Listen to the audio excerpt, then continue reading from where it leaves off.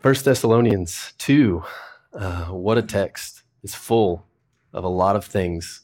Some of those things I'm not going to be able to cover.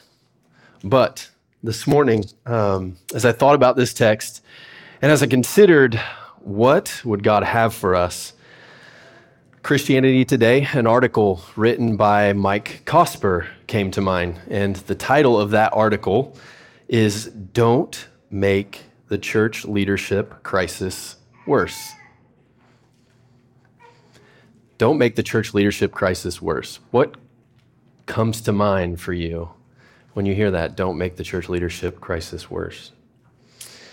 In his article, Cosper explores the concept of moral and spiritual disenchantment. And disenchantment, just for definition, is the feeling of disappointment or disillusionment with someone or something that was previously respected or admired. That's disenchantment.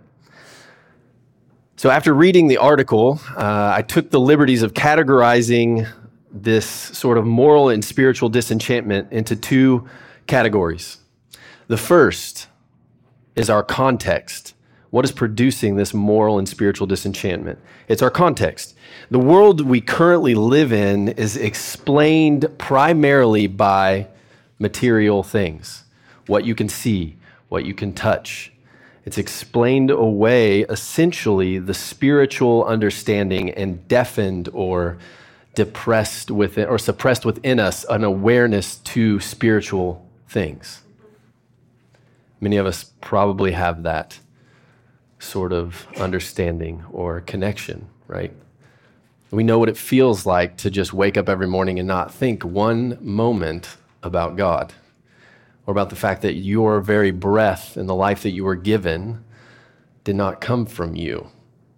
It came from outside of you. The second thing that I categorized was our cravings. And so as human beings, we all desire to connect with the transcendent, whether you know it or not. There is a place in us, in our very souls, that was made for something outside of ourselves, something transcendent, something other than us. So therefore, whenever we see leaders, particularly in the church, or even political, outside of the church, they can become a means for us to connect with the God we really hope is truly there. So filling the void of that moral and spiritual meaning that our context, the water we swim in, naturally creates within us.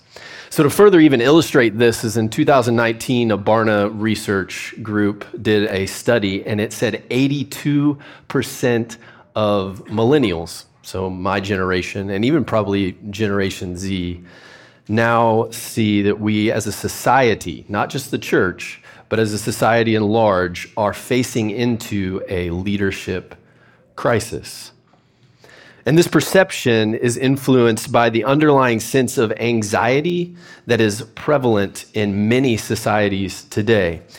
And the connected generation, or the millennials, recognize there is a deep systemic injustice happening, or there's a problem happening within the institutions and places that we inhabit that have leaders. And so that problem is what is going to confront essentially the world's future. And it doesn't take much for us to see that that's true, right?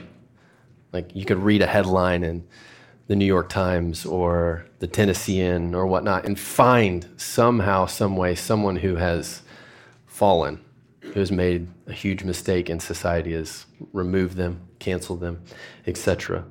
The statement that the society is facing a crisis of leadership is due to the lack of good leaders among us. And so what is this? How does this even connect to what is happening in 1 Thessalonians 2? And maybe you picked up on it, is it seems like Paul is explaining himself to them. He's defending himself even. And what I want to say is that there's an important backdrop to this discussion of disenchantment that we can actually learn from this particular text. So many scholars actually argue that Paul's posture of defense in this passage is prompted by widespread false accusations resulting from his imprisonment, because he wasn't present with them when he wrote this letter to them. He was in jail. What was he in jail for? Well, he was in jail for the proclamation of the gospel and the conduct to which he had amongst the Roman society. So in chapter 1, Paul expresses his gratitude to God for producing life within this Thessalonian church and their willingness to imitate him and ultimately to imitate God, if you see that in 1 Thessalonians 1:6. But, however, when a community is suffering or when a community is facing shameful treatment or conflict, it becomes fertile ground for Satan. So again, that disenchantment, that spiritual awareness, fertile ground for Satan to sow doubt, to sow distrust, and to sow disillusionment. Now, what I want to say is that I'm not just couching actual hurt and pain from leaders into this like spiritual category that you just need to trust. What I am saying is that there is a real evil that wants you to continue to live within that disenchantment. Because the longer you live in that disenchantment and believe that there is nothing good that can come out of this place, the further you will go from God. And the longer you will stay away from him, which is a win for Satan, which is a win for the enemy. And it's something that we desperately, desperately long to not be the case for you if you're sitting here today feeling that. And so Paul was imprisoned for this message, his message and his conduct. And essentially what they are perceiving and they're sowing about him is that he has had leadership failures. So the newly established church, which is fairly young, Paul spent 4 weeks among them. This newly established church, which Paul is thanking God for, is at risk now of questioning the very gospel that they had received, because it could be portrayed as false. It could be portrayed as a gospel that was driven by greed, manipulation, public influence, and sexual exploitation, which you see in chapter 2, verses 5 and 6. So this raises the unsettling possibility. What if the gospel was merely another cult ideology for the Thessalonians? What if it was just something that a leader came in and manipulated them and abused them for? What if it was just them being lulled to complacency, put to sleep by another person who could communicate clearly and had great charisma, but had no character and no heart in what they were proclaiming? Or what if it was intended to just exploit and manipulate the vulnerable, the weak, and the needy among them? I think I've covered my bases for most people in here who might be or have experienced those certain things from church or leaders. So this sense of disenchantment may resonate with your personal experience or observations of the cultural climate surrounding church leadership and the church today. You've witnessed failure, conflict, greed, exploitation, and other negative aspects within the leadership and the churches that can lead us to a sense of mistrust. So this then begs the question for us and what we're going to explore by looking through 1 Thessalonians 2, 1 through 12. So the big question is, in a world where people tend to be skeptical of church leaders, how can we actually figure out if a church has a healthy culture? In a world where people tend to be skeptical of church leaders, how can we actually figure out if a church has a healthy culture? Or in short, how do we decide if we can trust the church or not? How do we do that? So by addressing these issues and exploring these reasons for disenchantment and thinking through this question, we can actually gain a lot of trust back that we may have lost So let's look together then at this question. In a world where people tend to be skeptical of the church and church leaders, how can we actually figure out if a church has a healthy culture?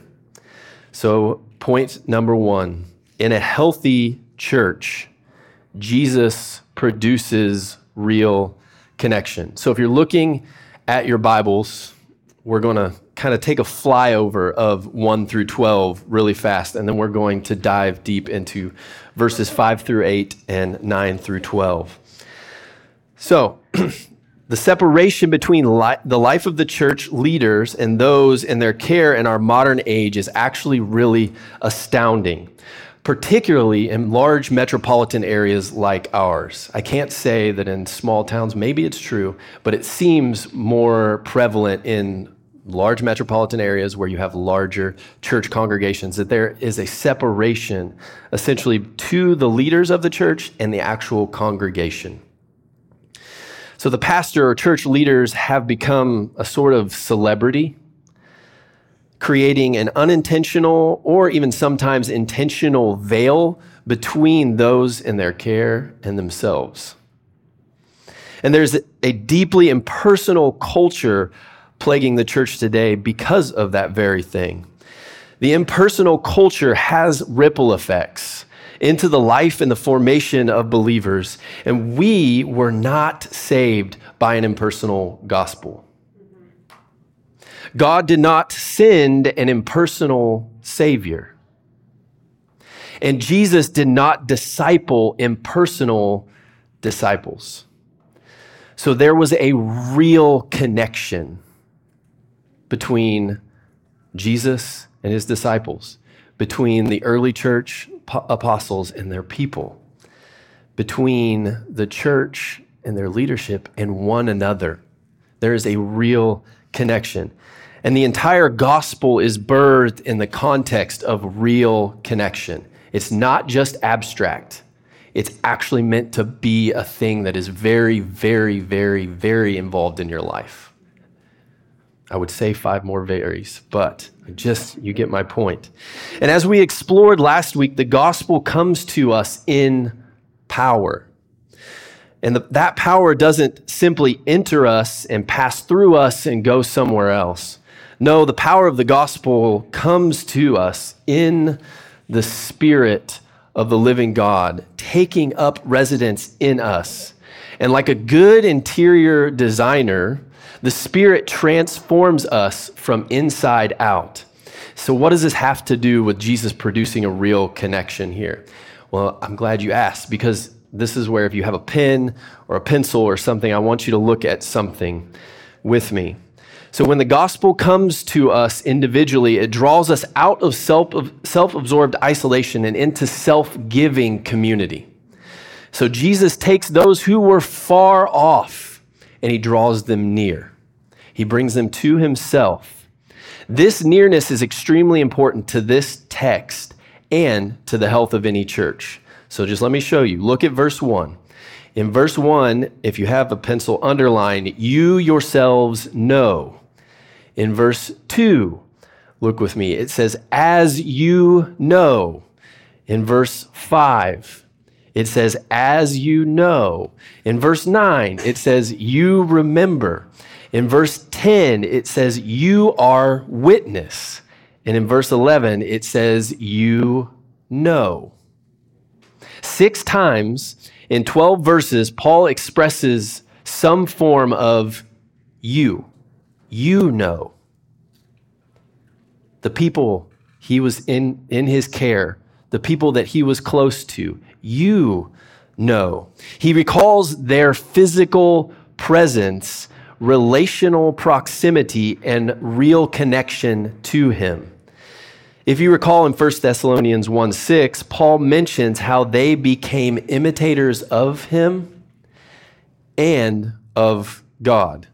And I want to suggest to us, for Paul to express to them their need to imitate him, it doesn't mean that he was just egotistical or self-absorbed, but that he was actually present with them. He wanted them to imitate him because he was so near to them and because he was near to Jesus. Therefore, wanting them to get nearer to Jesus, not because he was a mediator between them and Jesus, but because his very life was about the gospel of Jesus Christ. It says in verses 1-4, I, in boldness of our God, we proclaimed to you. He was very, very concerned with God. So Paul was actually imitating Jesus by being with them. And therein lies the principle. Imitation takes proximity. Imitation takes proximity. And proximity provides real connection. When you're close to somebody, when you can bear their burdens, when you can have a conversation with them, when you can laugh with them, you begin to foster real connection. And even more so in the church, when you're bound together in Christ and you're in proximity with one another, encouraging one another, proclaiming to one another, speaking as if Jesus were actually in the room with you, and you are living out that real connection, because if I think I can look out into this room and see that not all of us came from the same mother. We all came from different backgrounds and different places, and the only reason we're in this room together, if you are here, is because of Christ Jesus. So, Paul's whole appeal to them in verses 1-4 are completely irrelevant and worth every bit of disbelief if he wasn't actually present with them. Eating, sleeping, talking, crying, laughing, teaching, praying in a place. As he mentioned to them, we came to you. And when we came to you, it was not empty. It was not in vain. God filled them. It didn't say Paul filled them. In verses 1-4, he talks about God filling that emptiness. That vainness that it says in verse 1 is filled by our God there in verses 2. And the God who gave them much boldness in the midst of conflict is the one who, through Paul, came to them. So Paul speaks of suffering and shame as if these people knew exactly what he was talking about. They weren't oblivious or aloof to it. They knew exactly what he was talking about when he said, we suffered and it was shameful and we came to you in much conflict. And even the appeal that you see in verse 4 that Paul gives to them has to come from a place of real connection to them. That appeal isn't just communicating urgency, like, oh, I appeal to you. No, he's leaning in and he's saying, I appeal to you. There's a comfort that he's drawing them into by this appeal. And for them to receive the comfort of the gospel message meant that the messenger was perceived to actually be there. For them to receive the comfort of the gospel message, the messenger actually had to be there with them, in front of them, sharing life together. And it was not for the pleasure of man that Paul came to them. It was for the pleasure of God experienced in their midst. There is a real sense of utter change within the culture of a church leadership, or even in the culture of a place, whenever the leaders are there not for you necessarily or themselves, but they're there for God to be produced in you. God is the end all, be all, the goal to which we even gather to this place.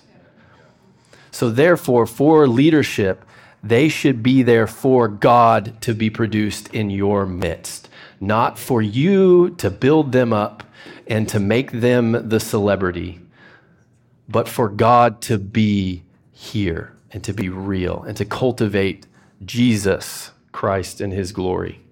So in a healthy church, Jesus actually produces real connection to where I can stand here with you and you know me, not just me here preaching to you, but you know me outside of here.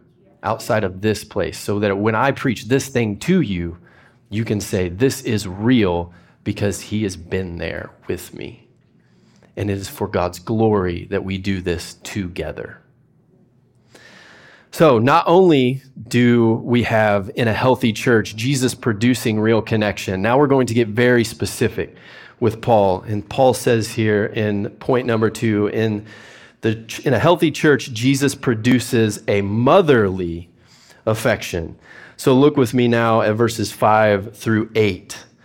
For we came to you we never came to you with words of flattery, as you know, nor with a pretext for greed. God is witness.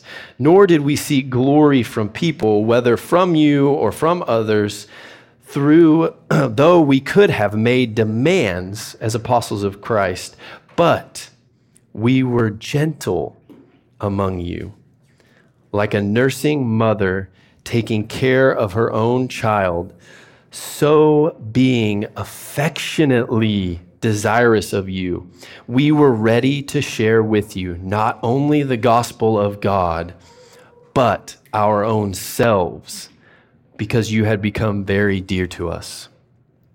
So one of the chief complaints of recent leadership failings, and I say this from personal experience as well, not just reading headlines and tabloids.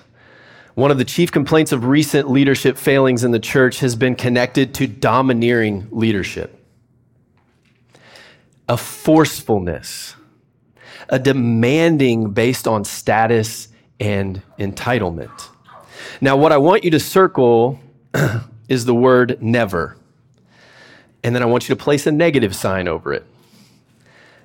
And then after that, circle the word but and put a positive sign over it.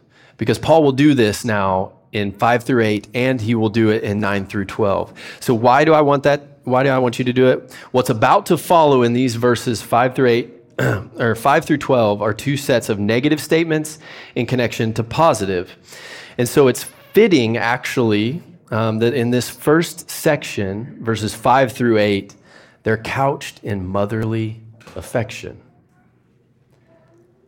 So it's fitting today that we land on a text like this that speaks of the gentle, affectionate care of a mother. So when church leadership and even church culture has the Jesus of the Bible at the center of it, real connection happens, and the natural outworkings of that real connection in all aspects of life, it creates in the church what Paul describes as a nursing mother. So mothers and their children have a special relationship. There's a type of connection between them that requires each to be completely all in. Am I right? Like, you got to be all in as a mother with your children. The child is vulnerable. The child is weak. The child is needy. The mother, when she looks down at the child in her care as they cry uncontrollably, doesn't say, well, you're an exceptional communicator. Your words have a way of captivating audiences, right? No, she doesn't come with flattery towards her wailing and crying child, but she sees the child. And as they are crying, her words and her actions are motivated to care and to ease their anxious heart. The mother in her care doesn't look at her young infant and think, how can I extort the most money out of you? I mean, your little blue eyes, they're really great, but how can I get as much money as I possibly can out of you? Rather, the mother spins herself. So too should leadership.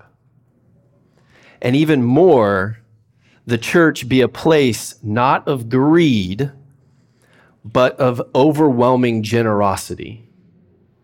A looking at the weak, the vulnerable, the needy, the broken, and not saying, how can I exploit you and extort you for money, but how can I just give and give and give. And as I'm giving, I'm greeting you in the name of Jesus Christ and easing your anxious heart. So think about seeking glory, even in relation to a nursing mother. Does a mother expect to garner glory from the little child in her care? To get praise from that little baby? No. The child is incapable of praise. They're only dependent on the mother. So the mother is spent without strings attached, expecting nothing in return from that little child. So too must leadership in a church culture be about no strings attached. I'm being spent, and I don't expect anything in return from you. But I thank God, chapter 1, when he produces within you the type of return that is not because of me, but because of Jesus alive in you, producing in you something. It's different. The one culturally relevant comparison I feel like that is the strongest is actually the use of power. You see there at the end when Paul says, we could have demanded to you as apostles. So Paul says that those demands actually were warranted. Why? Because he was sent in the name of Jesus and the power of Jesus. But his power isn't being used in a manipulative and domineering way. And oftentimes I think that we can actually view power as a negative thing, as something that if given to people will only abuse. Remember, the cultural context and the waters to which we swim in would actually tell you that's the case. The more power someone has, the more they're actually going to abuse you. The more they're actually going to probably manipulate you and not be in this thing with pure motive. There's some truth to that. We're all a mixed bag. None of us are Jesus walking perfectly in power, right? But the aim to which we have been given power is not to abuse. And what we see here with Paul is that it's actually meant for us to be in flourishing. Our power is supposed to garner flourishing and build up, not to abuse. So many of you have actually probably experienced abuse at the hands of power. And this is a grievous sin. Is grievous. And I'm really, really sorry. I just want to say that. But Paul gives us power in the context of a nursing mother, which takes on the posture of self-emptying rather than self-serving. So where does Paul get this sort of posture from? Where do we obtain a posture like this? So over and over again in the Gospels, Jesus is interrupted and his agenda is interrupted for those who have nothing to offer him, but need everything from him, right? So think with me for a second actually about the thief on the cross next to Jesus. Imagine for a moment the panting pain and agony and sheer shame that Jesus was experiencing. And in a moment, between gasps of breath, a thief turns to him and says, Jesus, remember me when you come into your kingdom. Jesus, the Son of God, who has all power and authority given to him, hangs on a tree. And instead of using his breath to call down angels to take him down from that tree, he uses his power to do what?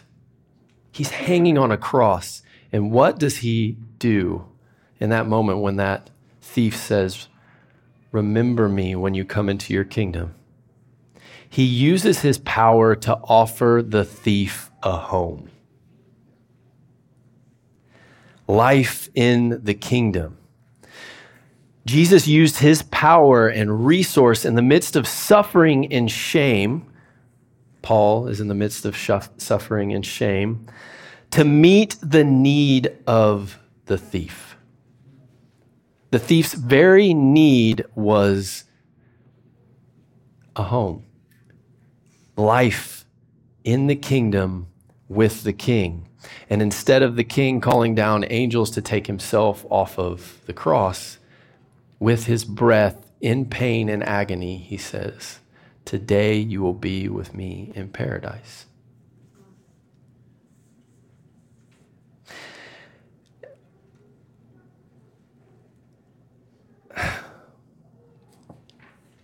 Andy Crouch once said, "Power is life, and flourishing power leads to flourishing life."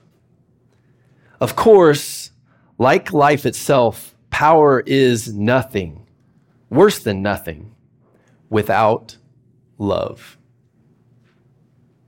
But love without power is less than it was meant to be.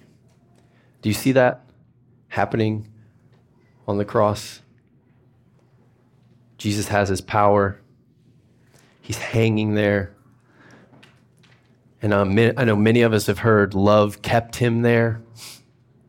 Love for you, love for me. He still has all power and authority given to him by the Father. But his love and his power kept him there. And in his love and his power, he said to the thief, "You can have life and life with me." The apostolic power is like a nursing mother. It is the secret sauce, essentially, to this section. Gentleness and power are two things that, if melted together, are a recipe for flourishing. This gentleness is at the root of any leadership, then.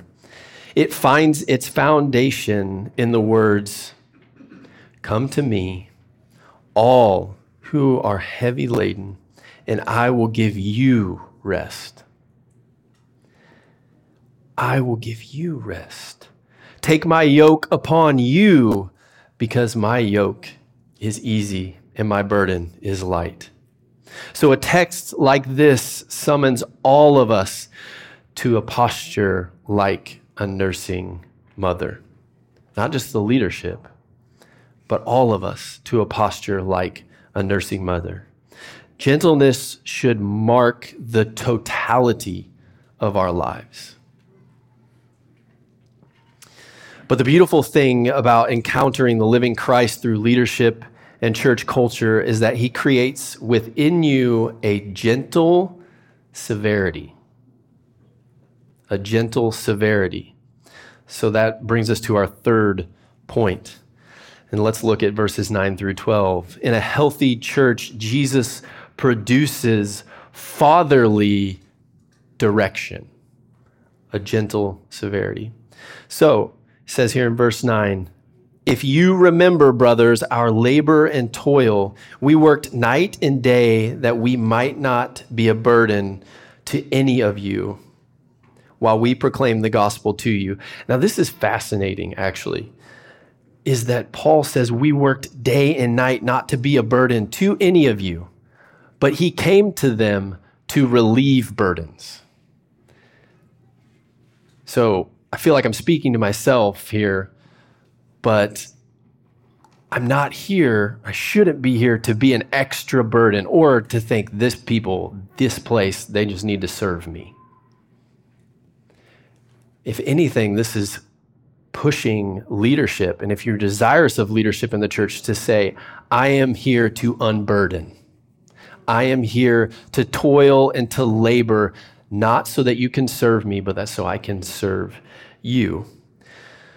So back in verse 10, it says, "You are witness, and God also, how holy and righteous and blameless was our conduct toward you, believers. For you know how, like a father with his children, we exhorted each one of you and encouraged you and charged you in a manner worthy of God, who calls you into his own kingdom and glory. So Paul ends the previous section expressing how he not only proclaimed the gospel to them, but he affectionately desired to give them his heart. You see, when you step foot into a church where Christ is, you not only get the word of the gospel, but you get the very real connection expressed through mother-like gentleness and also father-like direction from leaders within that space and from people within that space. It's not enough for a church leadership to be known for simply being really nice guys, or for church as a whole to be known as a really nice church. No, the gentleness in this context is for our formation. And spiritual formation requires direction. And direction is given by trusted, known, and deeply caring leaders, brothers and sisters. Earlier, I read to you a quote from Andy Crouch about power leading to flourishing. How can one know how to flourish if not directed? Well, I guess you could know. Our culture would tell you, look within yourself, and you can figure out how you can flourish. Try it. That's my suggestion to you. I don't say that tongue in cheek. I mean, try it. Expend it to its extent, its fullest extent. And then I want to say, come back here when it's done. Because it has an end. And that end, I'll let you decide.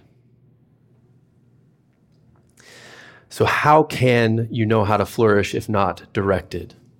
Since the garden, we've been pretty awful actually at directing ourselves. We, time and time again, believe, did God really say that? This is why we need healthy leadership. I'm not saying we need me or we need John. We need healthy leadership. We collectively, together, need healthy leadership and church culture to help us hear together the voice of God. To help us hear together the voice of God. And what Paul is expressing to us here is affection inherently encompasses direction. If I actually cared about you, if you actually cared about me, you would want to be involved in helping me in wisdom and discernment decide what is God actually calling me to do. That butts against everything that we're taught. You're the captain of your ship. You're the master of your fate. What I'm suggesting is that this is a communal effort. That we in and of ourselves cannot just determine by ourselves the direction to which we can go. The Bible is written in a context to a people that are headed to a place together. There are individuals made up within that. I'm not saying to lose who you are and your personality and whatnot, but I'm saying that God is gathering together a people. And if you don't like people, then I'm not quite sure that you're really going to like Jesus, because Jesus is about gathering people. So, come back in. There's much happening here that we need to pick up on, but I'm only going to look at the like a father metaphor that Paul gives us. So we're going to get really sentencey and grammatically technical here. I don't normally love to just do that, but we're going to do it. So if you love English or you love grammar, here we go. There are three participles at play in verse 11. Exhorted, encouraged, and charged. Each one of these words points back to the word became. in verse 10. So as Paul became like a father to them, Paul became like a father exhorting. Paul became like a father encouraging. Paul became like a father charging them. Do you see that? So those three words are all connected to the word became and what Paul became like. So what that means is that when we exhort, it comes from a place of devotedness to God. Where do I get that? Where do I get that from? Look back at verse 10. Verse 10 says, holy, righteous, and blameless. Devout is the holiness. So when Paul says, I exhorted you and I became this to you, he is exhorting them from a place of devoutness to God. Not devoutness to him, but devoutness to God.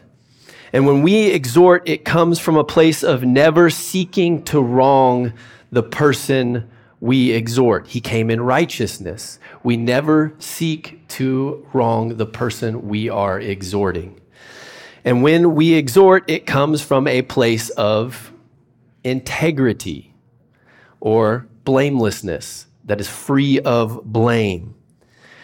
And so on with encouraging and charging. It comes from a place of holiness when we encourage. It comes from a place of righteousness when we encourage. It comes from a place of blamelessness when we encourage. So you see that giving direction like a father means that we come alongside those who step into this church with affection and care. It says, this is the fatherly aspect speaking, I am with you in this.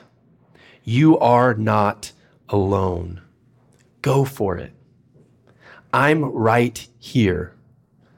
And when it comes to encourage, we infuse courage to the weary, to the weak, to the burden, to the emotionally taxed, to the burned, and to the bruised. We come alongside them and we pick them up. Because in a world of words that are used to break down and destroy, the church leadership and the church itself should be a place where there is no one at risk of leaving this place not encouraged. And finally, like a father in charging, this means to express to those among us who are barely hanging on. A work is started in you, and Jesus will complete it. For those of us who are barely hanging on and walked in this morning and feel like, I'm not in the faith, Jesus doesn't care about me. You showed up. You're here. And he who started a good work in you will complete that work. And if you don't leave here with a sense of knowing that and actually feeling that, I'm sorry. We need that to happen for you. And I pray that God would do that for you today, right now, in this place. That he would fortify your soul and your heart to know that Jesus is holding on tighter to you than you could ever work your tired and worn hands down to. He is holding you. Stop working so hard. Receive him. Receive his goodness. So we charge for those who are barely hanging on, for those who are in the midst of suffering, who are lost in their sin and guilt and shame. And we charge them that Jesus is worth it. And he says to them, to all who are weary and need rest. It is not wrong for you to walk up to someone and in gentleness and in empathy, sit with them. And when they're expressing something to you, just say, let me pray. And in the midst of your prayers, as the Spirit of God is working in you, you give them direction. You give them hope. You give them a sense of certainty that God is with them. Oftentimes we just think, I'm going to listen to this and then I'm going to tell you what I think. What if it became such a thing that it wasn't just, I'm going to listen to you and I'm going to wait and hear what you're saying and then give you a response, but we as a people just said, I'm going to sit with you, I'm going to feel what you're feeling, and then I'm going to pray the very words of God over you, to you. And we trust that the Spirit of God would actually minister through our very words and give a fatherly-like direction and charge to the person in front of us. What if that was something that happened? So charging isn't a stamp of approval for Christian cliches. It's a commitment to saying, you are not alone. I've been there, and I'm right now with you, and we are together in this, and Jesus is worthy. So all of this comes from a father's heart. You need both. You need the gentle affection of a mother coupled with the direction of a father. And that, Paul says, is what directs us to live in a manner worthy of God. So this entire section, 1 to 12, is couched in the kind of transcendence needed to restore us from disenchantment to hope. God or Christ is referenced 9 times in these 12 verses. How is it that a church leadership or a church culture can truly embody all that we've witnessed here from the pen of Paul? Through a living encounter with the God who is really there. Earlier I said the God that we hope that is there. Well, the God is really there. And we can do that together by loving and following Jesus with our minds, our hearts, and our hands. The beautiful thing about this particular passage is that Paul was incarnational. He was there with them. It took his whole person. It wasn't just part of him. It was all of him with them. The reason he can say the things that he's saying to them is because he was there. And so I'm suggesting to us all, show up, be there, come together. And then I love this beautiful vision of a congregation that Eugene Peterson puts out. He says, a congregation is composed of people who, upon entering a church, leave behind what people on the street name or call them. A church can never be reduced to a place where goods and services are exchanged. It must never be a place where a person is labeled. It can never be a place where gossip is perpetuated. And before anything else, it is a place where a person is named and greeted, whether implicitly or explicitly, in the name of Jesus. A place where dignity is conferred. A healthy church is a place that restores dignity through proclaiming and living the gospel of Jesus through real connection, through motherly affection, and through fatherly protection for the glory of God. So let's pray. Father, we ask that you would meet us now, that you would do this, that for anyone among us now who is hurting and bitter and broken and disenchanted by the idea that a church could be a place of beauty and of flourishing, and that leadership could be trusted and nurturing and caring, God, I pray now that you would speak profoundly to them, that you would call them out of their bitterness and into a healing place, to a place where you are real and you are there. And God, I pray for those among us who are just looking in, who Jesus is just another man, that they would see that this place that you are real, you are alive, and that you are beckoning and calling them to come to you, that they can lay their burdens down, that they can come as they are, and they can bring their sin, and you will make them clean. And so we thank you for your word. We pray that it would stir us to love and good deeds. We pray this in Christ's name. Amen.